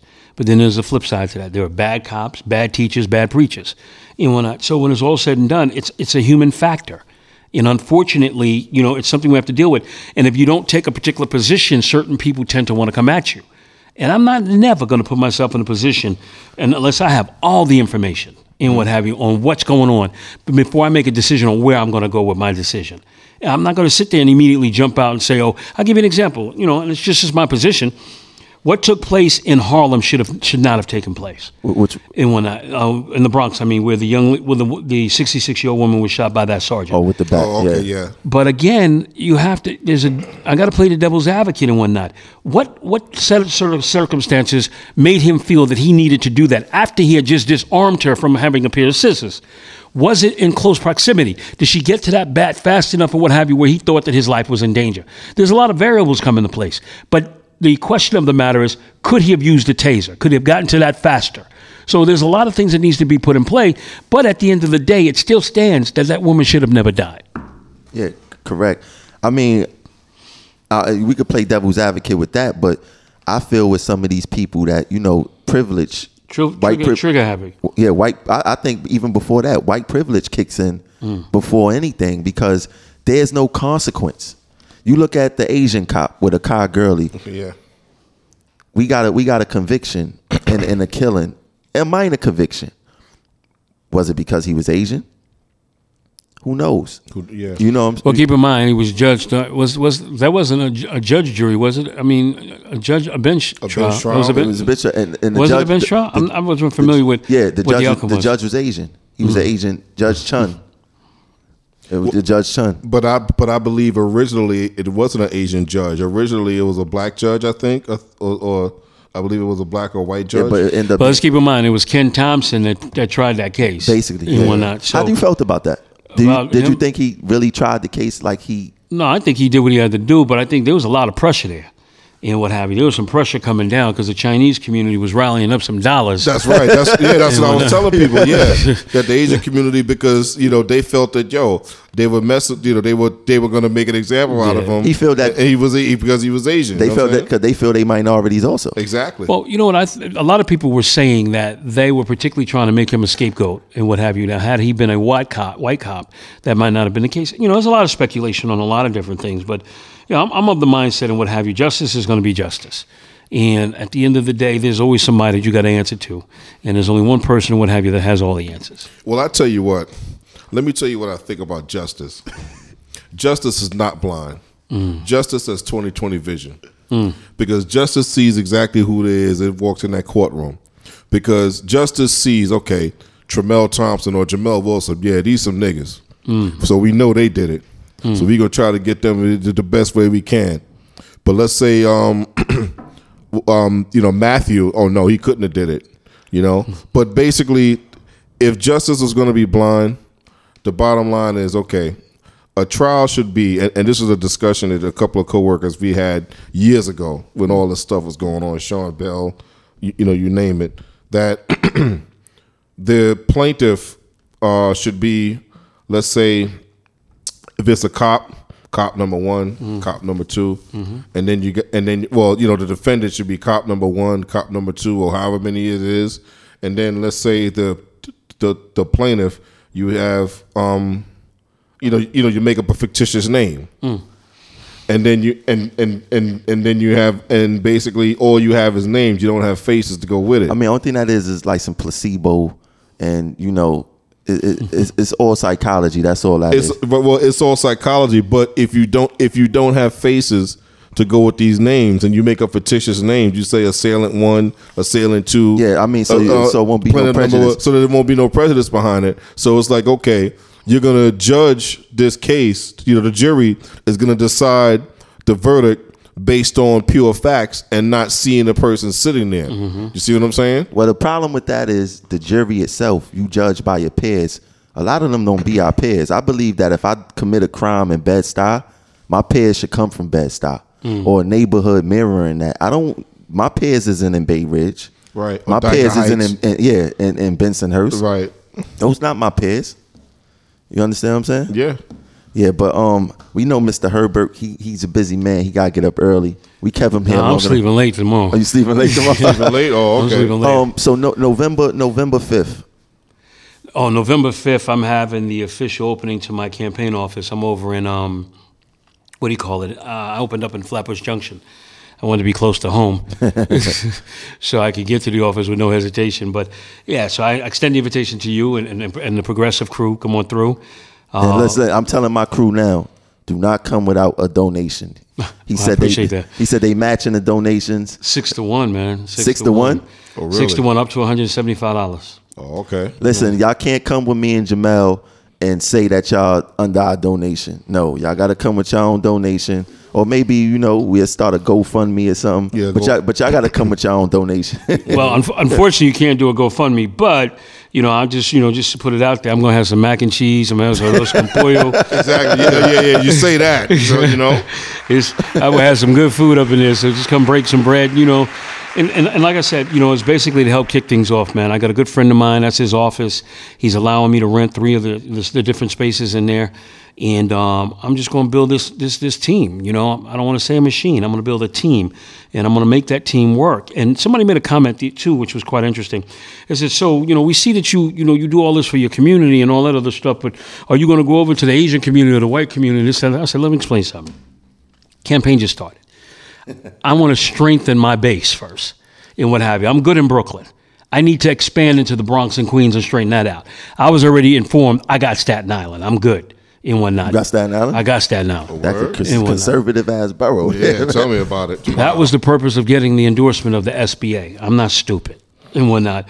Get those votes, you lock those in, and you're talking about the probability of getting upwards of over 35,000 New York City police officers voting for you who have family members that they can get the vote too. So if they go out and get 10 people to vote, I start out with 350,000 votes in this election already. Wow. So I'm not stupid. And whatever. That's why I say I'm not running from the police. I'm running with them and what have you, so I can change the mindset from within because I can get to the table. Everybody can't get to the table because they're too busy on the outside fighting them.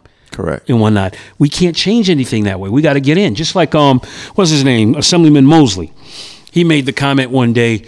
He said, well, in order to stop the guns from coming in, we got to join the NRA. And he joined the NRA. Now, dude, if you don't have a multitude of folks that's going to go with you to sit down and do that, how are you going to change a international organization? I'm saying international. But locally, you could affect that because all they wanted to do was just have somebody can sit down and hear what they got to say. That's crazy, but that don't make no sense. Like to go to the NR. I mean, you join the NR. Okay, you joined. Basically, you're a member, like you're in a club. You know what I'm saying? You ain't call those shots the way you stopping guns from coming in or whatever. But just the other day, I read that the NYPD took 3,000 guns and to go get melted down. Right. Like. Yeah, they're getting the guns, though. I mean, but they're not getting them in the numbers they used to get them in, unfortunately, and whatnot. And that's because of stop and frisk. And I want to be very clear. Stop and frisk never stopped. They just stopped abusing it. It's still a tool they use. Exactly. Exactly. And that's what the mayor did. He just put the pressure on to stop abusing it. He didn't stop it, and trying to give everybody the impression that, he stopped stop and frisk. No. Trust me, it's still happening. Yeah, it's still happening. It's still happening. And they coming out with technology where they don't even have to touch you. They just ride past you and it examines your whole body. And they also created technology and what have you, that shot spotter. So as soon as the gun go off, they get the idea on where that shot came from right then and there. So they're on it real quick. Oh, really? Yeah. Oh, yeah. They're on it, man. What criminals don't understand is too, they understand this fake don't snitch. This whole don't snitch policy. That's bogus. It's cameras everywhere now. You ain't got to snitch. Yeah. You got shot spotter with cameras attached. You commit the crime. Which direction did he go in? Oh, okay, we got cameras down that block too, because now everybody got cameras outside their home. Right. Exactly. And I just be wondering when I look at the news every night at 11 o'clock, like, what do these people be thinking about? When you see them talking about still robbing liquor stores, they're still holding people up. They're still grocery stores and bodegas. They're still. Let's go to the videotape. Right. That's all they do. Let's go to the videotape. This is quite interesting, and I think folks don't get it. What have you? Folks are snitching because people are tired. And when you got to slap them once to talk and twice to shut up. That's what's going down right now. They're talking and what have you. So you think you're going out there committing a crime and you going to hold it down for your homie because you don't want to be a snitch. When they hit you with those numbers, you start having a conversation real quick. Yeah, you're right. You're right. And, how do you think folks are getting caught so quickly? Yeah, people are telling, but them cameras is telling more. We ain't got. Yeah, we don't have to cut a deal now. Exactly, because look, you look at Law and Order SUV, and you look at my particular favorite is Blue Bloods on Friday. That's my show. That's my show. Yeah, Blue Bloods. So basically, I just be looking like, well, damn, but these people is not like the old school where detectives where they got to scratch their head figuring out cases. Nah. These people, they make sick detective first graders 6 figures base. So basically, it's like, they just look at the cameras and all that, and that's it. But if he was a smart thug or criminal, if he was a smart thug or criminal, you would watch these shows because they actually show you what they got access to. Nobody can imagine the amount of resources the NYPD has at their hands. Yeah. And when that's a paramilitary organization, they got technology we don't even know about. Uh-huh. And I mean, I look at that as, you know, we got a 10th. They put the little bit of information. Like, I could find out, do a search on. I search people all the time and find out information. I'm the king. Yeah, I'm the king. He's the king of research. I'm the king of research. If I want to find something about you, I'm gonna find out where your mama live, everything. Now, imagine what they got. Imagine what NYPD got. NYPD got, yeah. They got a whole computer squad and social media squad. So how do you think they busting these gangbangers and bringing them down in large numbers? Because they're up there talking about it, putting it on Facebook and doing the rah-rah with the rap songs, and they're interpreting these songs. Exactly. And see, that's how stupid a lot of people are, because they think that, and a lot of girls too, because they think that, you know, they have these, you know, they text messages back and forth, and they put things on Facebook. Listen, all of that stuff could be subpoenaed when it comes down to it. There's no such thing as erasing it once it's in cyberspace. But even what you mentioned earlier about the crabs in the barrel, yo, I seen an advertisement. This bugged me out. A police department in another state told other drug dealers, "Are you mad that these drug dealers is getting more money than you, and this and they shining more than you? Feel free to call and rat them out." Really? Wow. But it's the crabs in the barrel mentality extends to crime. Yeah. People are mad. Yo, he's getting money over there. We'll send a tip to the police department. Next thing you know, they house getting busted and ran in and all this other stuff. But November 5th is your Yes, my my campaign office warming. Yeah, office warming, So it should macaroni be- and cheese. Yeah, man. I just picked up personally. I bought it. I bought a sound system. I don't need a DJ. Tony Tunes. Just plug. Oh, so you know that too. Tony, No, what I told you, I did my research. You used to DJ? No, actually, I had probably one of the top video magazine programs in the city of New York. Oh, yeah? And when Ralph was and I just left Ralph. We were just over at McDaniels? Output. Yeah. Oh, get out of here. Just Okay. left. He was my executive consultant. I produced a show called Dance Tracks USA. And Dance Tracks was a video magazine program that actually was the older version of Video Music Box. And we went into all the parties. We covered all the major events. We showed videos. I mean, I was backstage, you know, at concerts. I rode with the Black Cowboys, you know, and shot a video with them. So, you know, we did all of that stuff. And I ran that show from 92 to 96. And everybody knew me as Tony Toon. And, you know, I'm a hype master, MC. I did a lot of parties, a lot of the civil service parties, which I got one coming up. You guys are going to be honored at. Thank you. It's called the Citywide Civil Service Super Jam at Resorts Casino, April 15th. Oh, And whatnot. April 15th of 2017? Okay. Yeah, All right. it's gonna be off the chain. So, you know, we're recognizing civil service workers, you know, for the work that they do, the advocacy work. I'm identifying people like that. And I have 10 honorees right now, and Progressive is one of them with Tramel. Thank you. And whatnot. So, you know, and I don't know if you guys, I'm probably older than all y'all put together. But Well, put together. Nah. Whoa. Slow down now. You and Jamel could be brothers. Yeah. okay. So with that being said, you remember Bam Bam Productions? Yeah. They used to be the big corrections promoters and whatnot. They had 3,000, 4,000 people. The Vista, the Roosevelt Hotel, any party they did was packed out with civil service workers. I heard of them, yeah. I'm recognizing them. I'm actually bringing them, you know, some of them are retired down in North Carolina. Okay. I got them coming up. We're presenting them with a special award, an appreciation award. And I'm recognizing some other folks from different agencies, and it's going to be off the chain. It's going to be crazy. It's going to be crazy. That sounds good. That sounds real good. Civil yeah. service party, man. It's, you know, and I'm going to probably do it annually, and I hope that it grows. But I know for a fact that we're probably going to have about 3,000 people at this event. Wow. Tony Tunes is in the Tony Oh, yeah. And we got DJ Lance. We got Lance is my boy. Lance is playing. We got DJ Tall Guy, who's actually with TEA. And then we got another brother by the name of Doug Brown, who's opening up. He's actually with sanitation. Okay. And whatnot. And I might even slip in, you know, my man from corrections real quick. What's his name? Oh God, he's gonna kill me.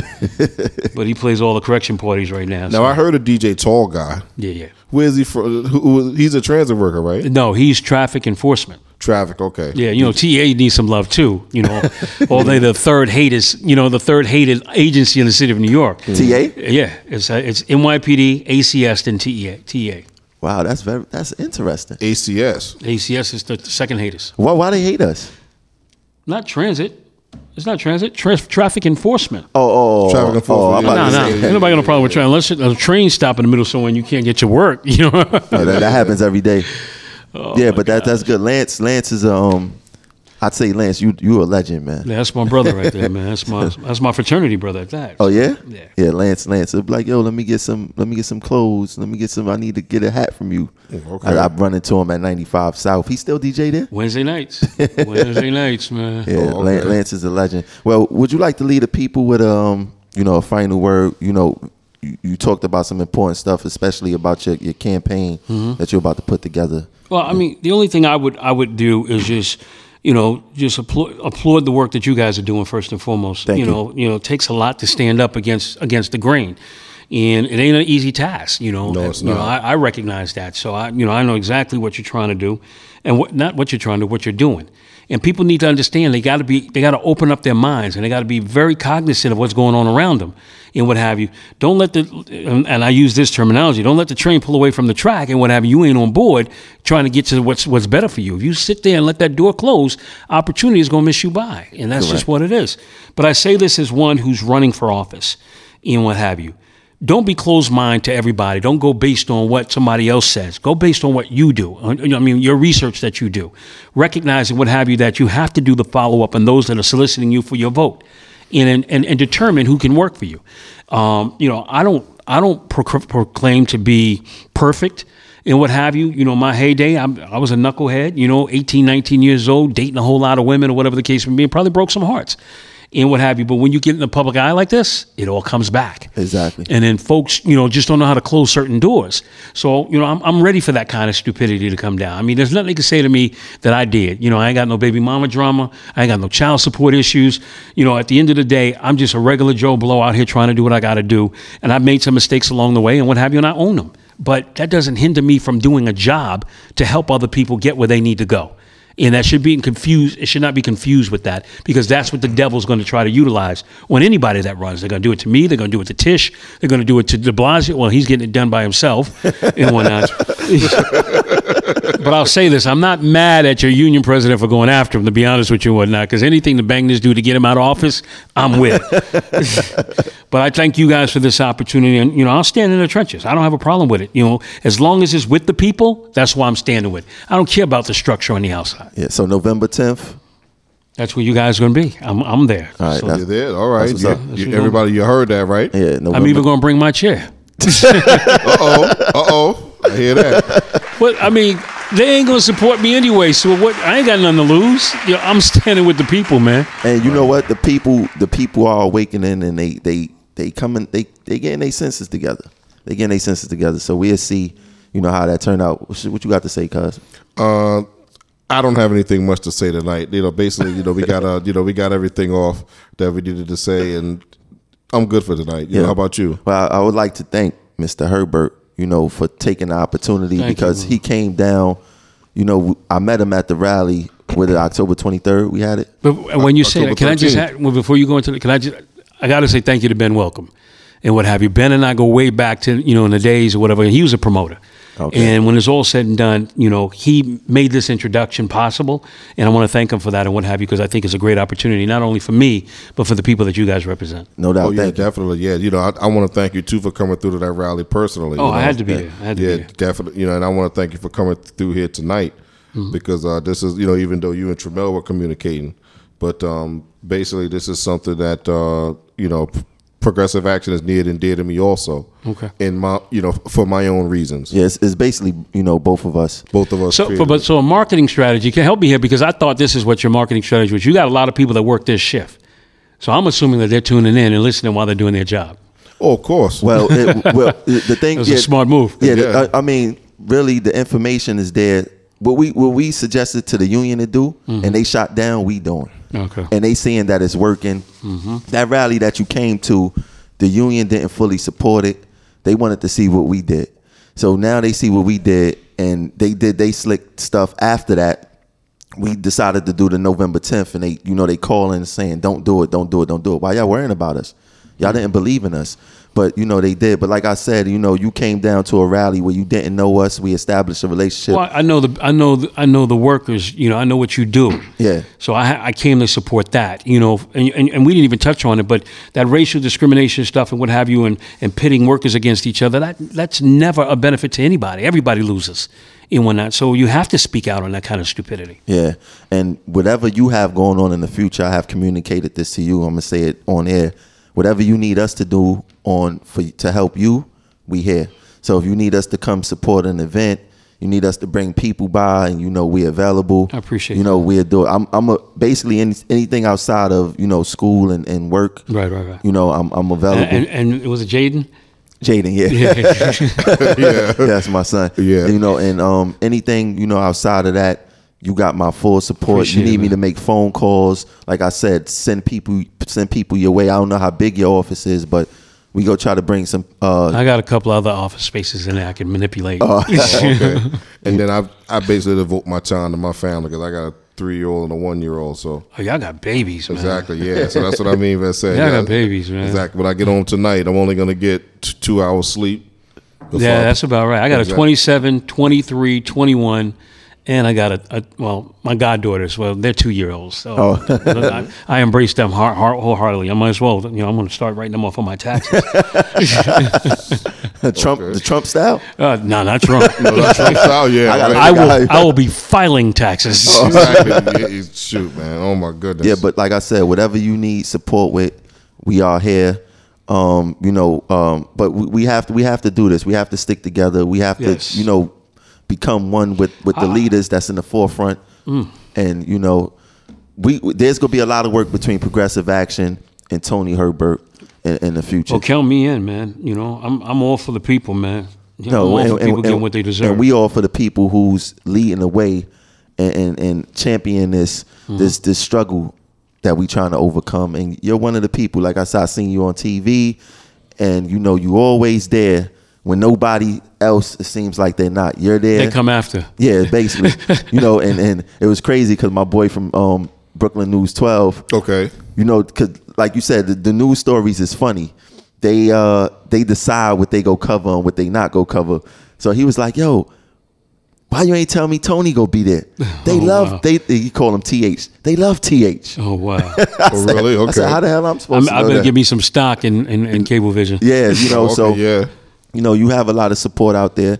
And like I said, Progressive Action is now your family. I appreciate that, man, because, again, like I said, I know we got to go.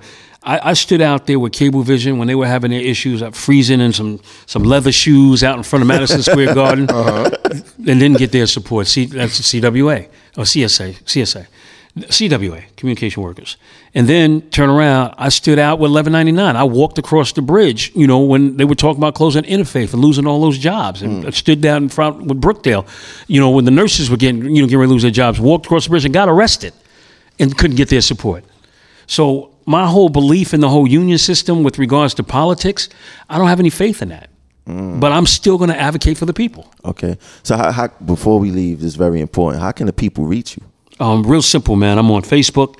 You can hit me on Facebook. You can call me direct. My office number is 917-499-5300. That goes directly into a cell that I actually manage myself. Okay. And my assistant, who's my chief of staff.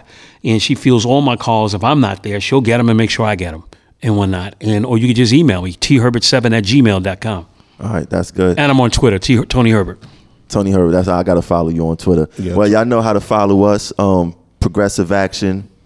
What is it? Instagram, Progressive Action. Twitter, Progressive Act.